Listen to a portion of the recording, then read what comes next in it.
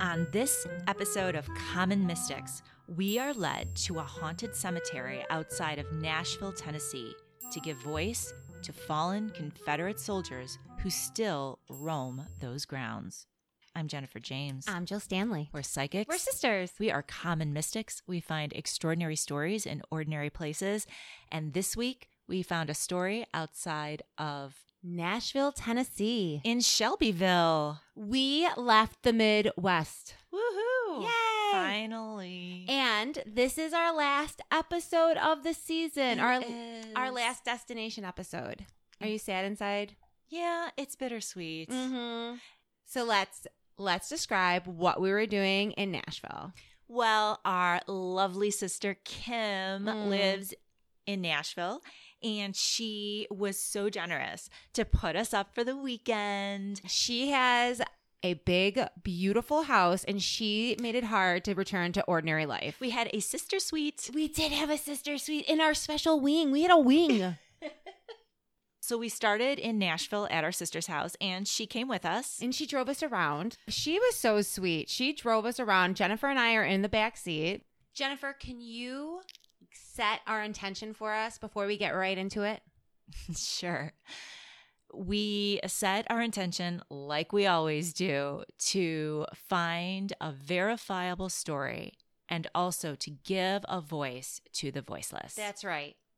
And we end up driving south, and we see a sign for Lynchburg. Mm-hmm. But we were already starting to get some impressions in the car. That's true. Mhm. That's true. And actually, I asked Kim where she thought we were going to end up. And she said right away, I think we're going to end up in a cemetery. Remember? I do remember, because I said I had a feeling of a cemetery on like a hill where I can like overlook a town. And the cemetery in my mind's eye felt like thick with energy. And I was seeing a silhouette of a soldier with a very long gun. Also, I was picturing a border wall with stacked thin stones. What were you thinking? Well, when you said cemetery, you and Kim both said it. And I knew it was going to be a Confederate cemetery. It's true. Just right off the top of my head. I'm like, well, it's going to be Confederate. And then this is weird, though. In my head, I was seeing a nest. How random. A large bird's nest with eggs in it. And so I was like, I don't know what this is, but sorry, this is what I'm getting. And also a woman picking cotton, like off the plant. Mm-hmm. So that's what I was getting. So yeah, so we're driving south, we're having these conversations, and we see the sign for Lynchburg, Tennessee. Mm-hmm. And Both of us were like, we are going to Lynchburg. absolutely, That's where we're driving. it was calling us. Mm-hmm. But on the way to Lynchburg, there's this little town, Shelbyville. It was cute. It looked really cute. Mhm. So we took a little detour on our way to Lynchburg, and we just drove like in a loop around the town. The town square. And that's where we saw that they had a Habitat for Humanity thrift store. And these girls like a deal. I am all about the thrifting. So we stop at the Habitat for Humanity, and we are loose in the store. And kid you not, one of the first things I see when I walk through the door, there is this table display, and on it is a large ceramic statue of a nest with eggs. It was not functioning as anything at all. It No. was just a really strange ceramic, Knick-knack. just strange. That, And it was like, large. It was huge. Yeah. I thought it was going to be a cookie jar, which might have made some sense, but Nope. it was just a statue. Super odd. But right away, I was like, this is a breadcrumb. For some reason, we're supposed to be here. Right. And then, do you also remember the cotton? I do. There was, and maybe this isn't, I don't go to the South a whole lot. Maybe this is pretty common, but they had for sale cotton on the plant, like the little dried, crispy cotton plant with like the little crispy hands holding the cotton. You know what I mean? I know exactly what you're And so, like, I guess you like put them in a vase and it's like decoration, right? Right. So they had those too. And again, I knew, okay, for some reason, we are supposed to be right here. So Jen is bringing this to our attention. And we're like, that's totally valid. Yeah. We are staying here. That's fair. So we decide to walk around the square of the town. Right. And we're going to all these little like antique shops. It's a really cute area. Mm-hmm. And as we're going through these different antique shops, we noticed that a lot of things in these shops are things like someone had taken out of our childhood, like specific random things. Crazy things that our mother owns. Yes. And our mother helps us on these Yes. adventures. So when we see something that belonged to our mother, that is a breadcrumb. Right. So for instance, There was this Roman perfume bottle, which is so weird. It's like this blue bottle with like etchings of white men in togas. It's like a Roman scene that like the same perfume bottle. exactly, like identical.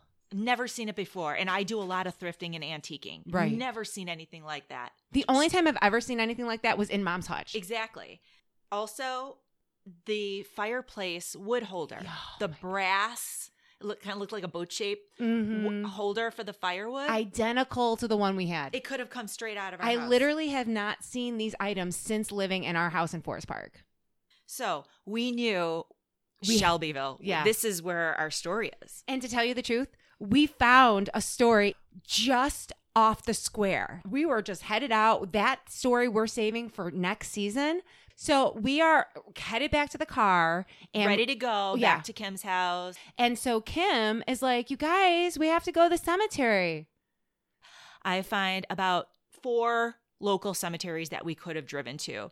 So I choose one and I was like, okay, we're going here. Yeah, we're tired. We're This is the tired. one. This is the And- one we're going to. Exactly. The name of it was Willow Mount Cemetery. Right. So right away we're driving up to the gate, and what do you notice, Jen? I notice that there's a sign there. Do you know what the sign said? I do. The sign said, "Soldiers in the Confederate section of the Willow Mount Cemetery." In the cemetery north of the road are buried Confederate soldiers of the Army of Tennessee who fell while opposing the advance of Rosecrans' Army of the Cumberland through the Liberty Gap and Guy's Gap in late June 1863. Also buried here are soldiers of Forrest's cavalry killed in minor operations. So we're like, okay, this is cool. I've personally never been to a Confederate cemetery before because we're from the North. That's true. So I was really excited. Mm-hmm. And as we drove through the gates into the cemetery, I see off to the right, in quite a distance, I see a statue. I'm like, "Kim, will you please, dearest sister, will you please drive us towards that statue?"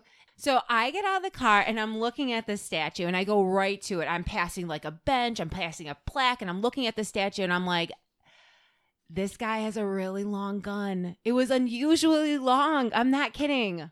Moving on. Okay. I'm already feeling uncomfortable, not because of the long gun, because I felt as if this was definitely our story, but I'm standing among what I think to be Confederate graves, and I'm like, oh, this can't be good. This can't be good. Right. Right. So I'm like having a bit of a panic attack because we find the soldier who has that rifle, right? And so right away we're like, oh crap, our story is not to talk about the Confederacy. Our story is not going to be to give voice to Confederate soldiers. That we are not a political podcast. And as Jennifer's going through that, I'm literally like hyperventilating. I'm leaning against the statue like, oh no, we are not. There's another story in this cemetery for us. I am reading what's inscribed on the side of the statue on the base. And as I am reading it, I think on the statue base, it says voiceless. And I'm like, oh, dude. I was like, Jen, I think it says voiceless. And Jennifer's like, no, it doesn't. And she starts climbing the statue to feel the indentation of the fair. words. That's fair. Yeah, that's a fair assessment of what was happening. Sure enough. Bitch says voiceless. Can you read what was inscribed on the base of the statue? You know I can. This marble soldier's voiceless stone in deathless song shall tell when many a vanished year hath flown the story how ye fell. They rose to defend their homes and firesides, They endured every hardship without complaint. Their souls rest with God. Their fame is immortal, but the bugle call and the battle ball again shall rouse them never. They fought and fell, they served as well. Their furlough last forever. Gather the sacred dust of the warrior tried and true, who bore the flag of our nation's trust and fell in a cause, though lost, still just. So at this point, there's absolutely no way we can walk away and pretend that we don't know that Right. this is the story we were Exactly. supposed to tell. Exactly. It was like downloaded in my head. I knew exactly what the story was. We have to give voice to the voiceless Confederate soldiers that fought apparently to keep people enslaved and perpetuate one of the most original evil sins that this country had bore. That's what we thought. That's exactly what we thought. That's what you thought. That's exactly That's what I I thought. I'm sweating I right know. now just as you said that. So, yeah, in the time where people are burning things and Lady Antebellum is now Lady. the Dixie Chicks, just the chicks. Great. And so now you and I have to pretty much, I'm thinking, defend slavery now. Exactly. Or defend the people that wanted to enslave people. Exactly. So now we back away from the statue and we notice that the statue is in the middle of neat rows of Confederate graves. On the gravestones on top of them have numbers on them, right? Yes, exactly. All neatly lined up in a row, just numbers, no names. But there was a plaque towards the road. So we went to the plaque and there it listed the names. Right. The Confederate soldiers who had fallen and were buried there. But the numbers didn't match up with anything. Right. It was very confusing. You couldn't find who you were looking for. Right. Right. Mhm. So we thought, all right, we'll figure this out later. Right now, this place is haunted. I know. It felt as if we were being watched.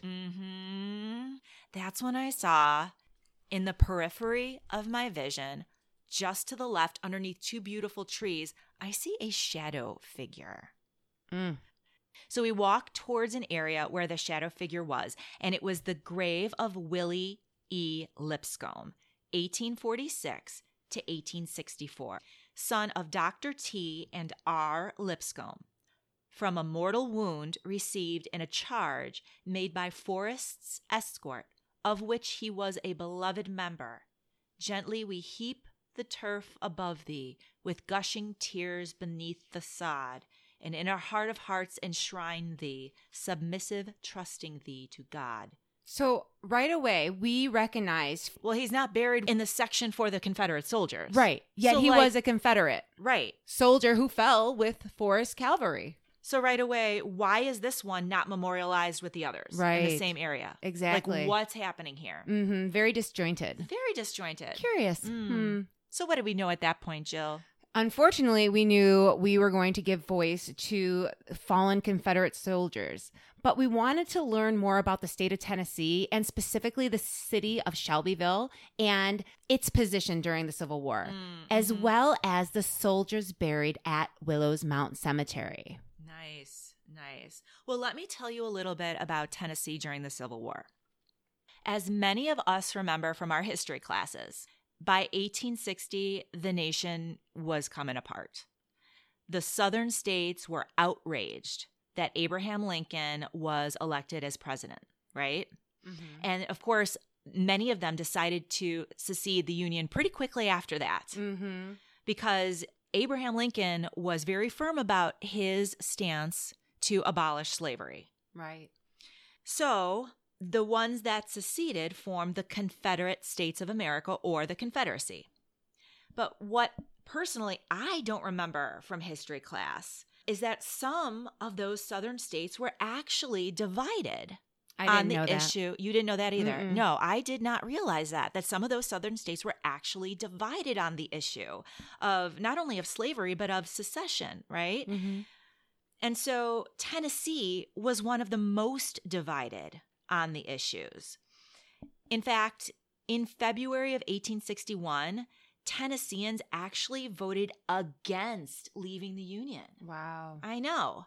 But Tennessee then, later in June of 1861, did decide and voted to leave the Union and join the Confederacy. But Tennessee was the very last Southern state to do so. I did not know that. I did not know that either. That's, I think, really important to understand. Mm-hmm. Because in my mind, I'm thinking Southern state, everybody here loves slavery, right? And Right. hates the Union. But that wasn't the case. Here's another thing. Tennessee actually remained divided even after the war started. Tell me. And even after it seceded from the Union.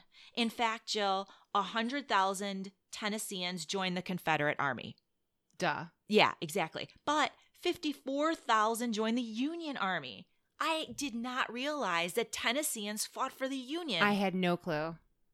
Also, the people in East Tennessee largely remained loyal, even though their state had seceded. And it was in East Tennessee that had a strong anti-slavery tradition. I had absolutely no clue. The very first anti-slavery newspaper in the entire United States was first published in East Tennessee in 1819. Shut up. Like I don't that, believe a word you're saying right now. I knew nothing of this. Mm-mm. Crazy, right? Yeah, absolutely. Well, Bedford County, right in the center of the state where Shelbyville is located, was also divided on the questions that led to the Civil War. And when the time came for action, Bedford County furnished almost as many soldiers for the North as for the South. Ah, I did not know that. We were in Bedford County. Yes. Yes, we were. It was divided. And not only this, Shelbyville was so loyal to the Union that it actually earned the name Little Boston. Oh my gosh. This is looking so much more complicated than I ever could imagine in my mind. Exactly. This is not Gone with the Wind. This is nothing like Gone with the Wind. Right. We were in Little Boston. Right. So I have already said how I was so surprised to learn that the state of Tennessee was so divided on the issues that brought about the war, and how I didn't even realize that there were Tennesseans who fought for the Union. And I also didn't realize that the Confederacy had a draft.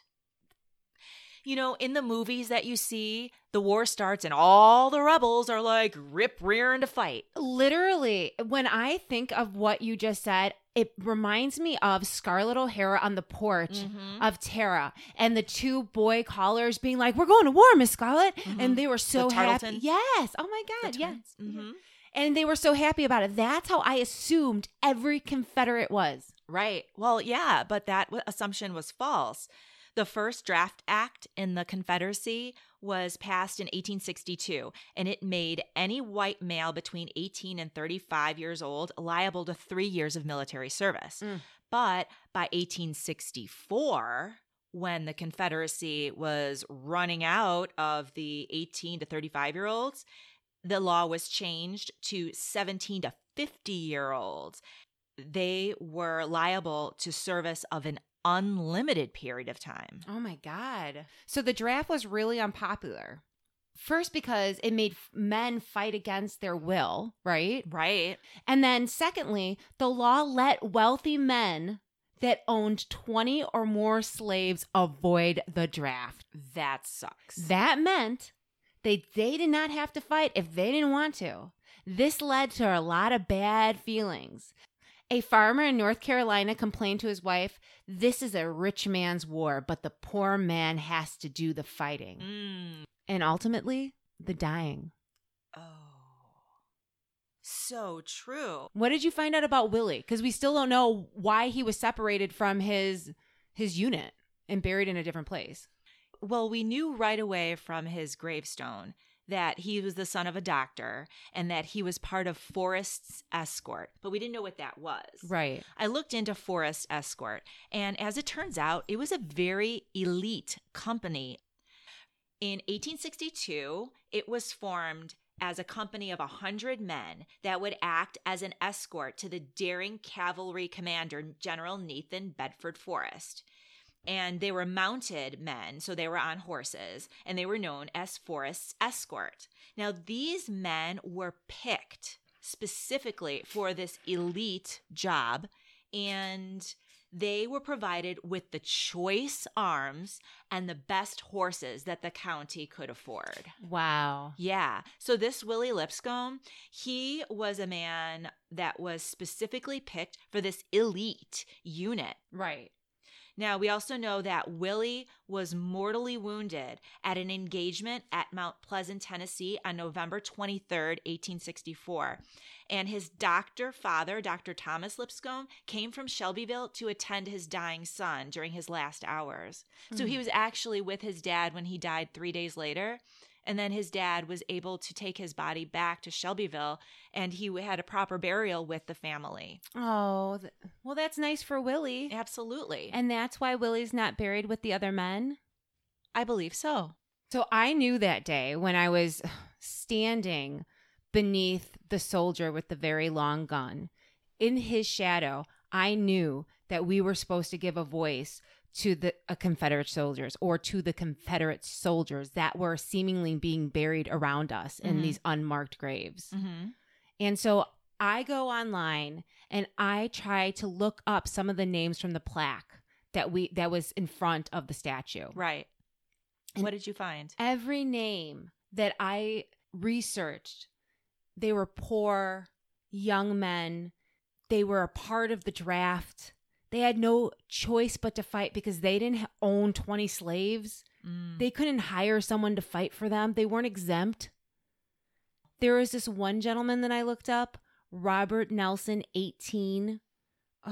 His family, his entire family of like 6 kids and his 2 parents, they only owned what was about $5,000 in today's money. In today's money? In today's money. Wow. So those men buried at Willow Mounds, seemingly underneath those markless headstones With the numbers? Mm-hmm. They were, the majority, everyone I looked up was poor. Wow. And I still couldn't find out why the headstones didn't have their names on it. Well, I found out why. Tell me. So unlike the Union that was organized and had national cemeteries where they buried the fallen Union soldiers, the Confederacy was not organized. And when Confederate soldiers fell, they just buried them. Sometimes they buried them where they fell. And so actually in Shelbyville, those who were buried at the time had simple wooden markers above their graves. And it wasn't until the 1900s that those wooden markers were replaced with the numbered stones that are there today. But here's the thing. Those numbered stones were all put in that same Confederate section, but the bodies were never moved. The bodies aren't there? The bodies aren't there underneath those numbered stones. And nobody knows where they are exactly. Oh my gosh. In fact, some of them have been located off the cemetery premises on private property. Oh my gosh. Exactly. So Jennifer, the story that we were supposed to tell, do you think that this story is of those Confederates whose remains have not been claimed and buried properly? I absolutely do. Let's debrief. Hit me. Tell me what you got. I was seeing visions of a nest with eggs and cotton. That totally checks out. Nest with eggs, that ridiculous nest with eggs at the Habitat with all the cotton. Right, for sale. Mm-hmm. Strange. You were seeing stone walls. Yes, and the cemetery, Willows Mountain Cemetery, has stone walls not only around specific plots, but around the entire perimeter, it looked like. And so obviously when you were seeing a cemetery on a hill when we were driving in the car. Literally in the cemetery, when I looked back at you and Kim, I can see Shelbyville. We were up on a hill. We were elevated. Right. And of course, that cemetery was haunted. Oh, AF. Mm-hmm. And the soldier with the long gun? It was an awful long gun. Easy. The soldier with the long gun literally was what I saw in my head as we were driving towards Shelbyville. Right. And which was the exact thing, the exact image on top of that memorial statue. And don't forget about the statue monument saying voiceless, which is always our intention, to give voice to the voiceless. Exactly. How nuts is that? What about your psychic impression of Willie? when we were in the cemetery, I believe it was the ghost of Willie that called us over to that grave. Why do you think Willie made himself known to you? I think he wanted to make it known that he was somehow separate from those soldiers who had unmarked graves. Think about it. He had a name on his grave. He did. And not only that, his body was actually in the grave where his headstone was. Wow. And he was with his family. And let's not forget, he was privileged. He was part of a privileged cavalry company, Forest Escorts. And his family, let's not forget, was one of wealth and prestige. They were very active in the community at the time. In fact, they called his father when he was dying. Oh my gosh, that's such a good point. Right? Oh. And so he got to die with at least his dad there with him.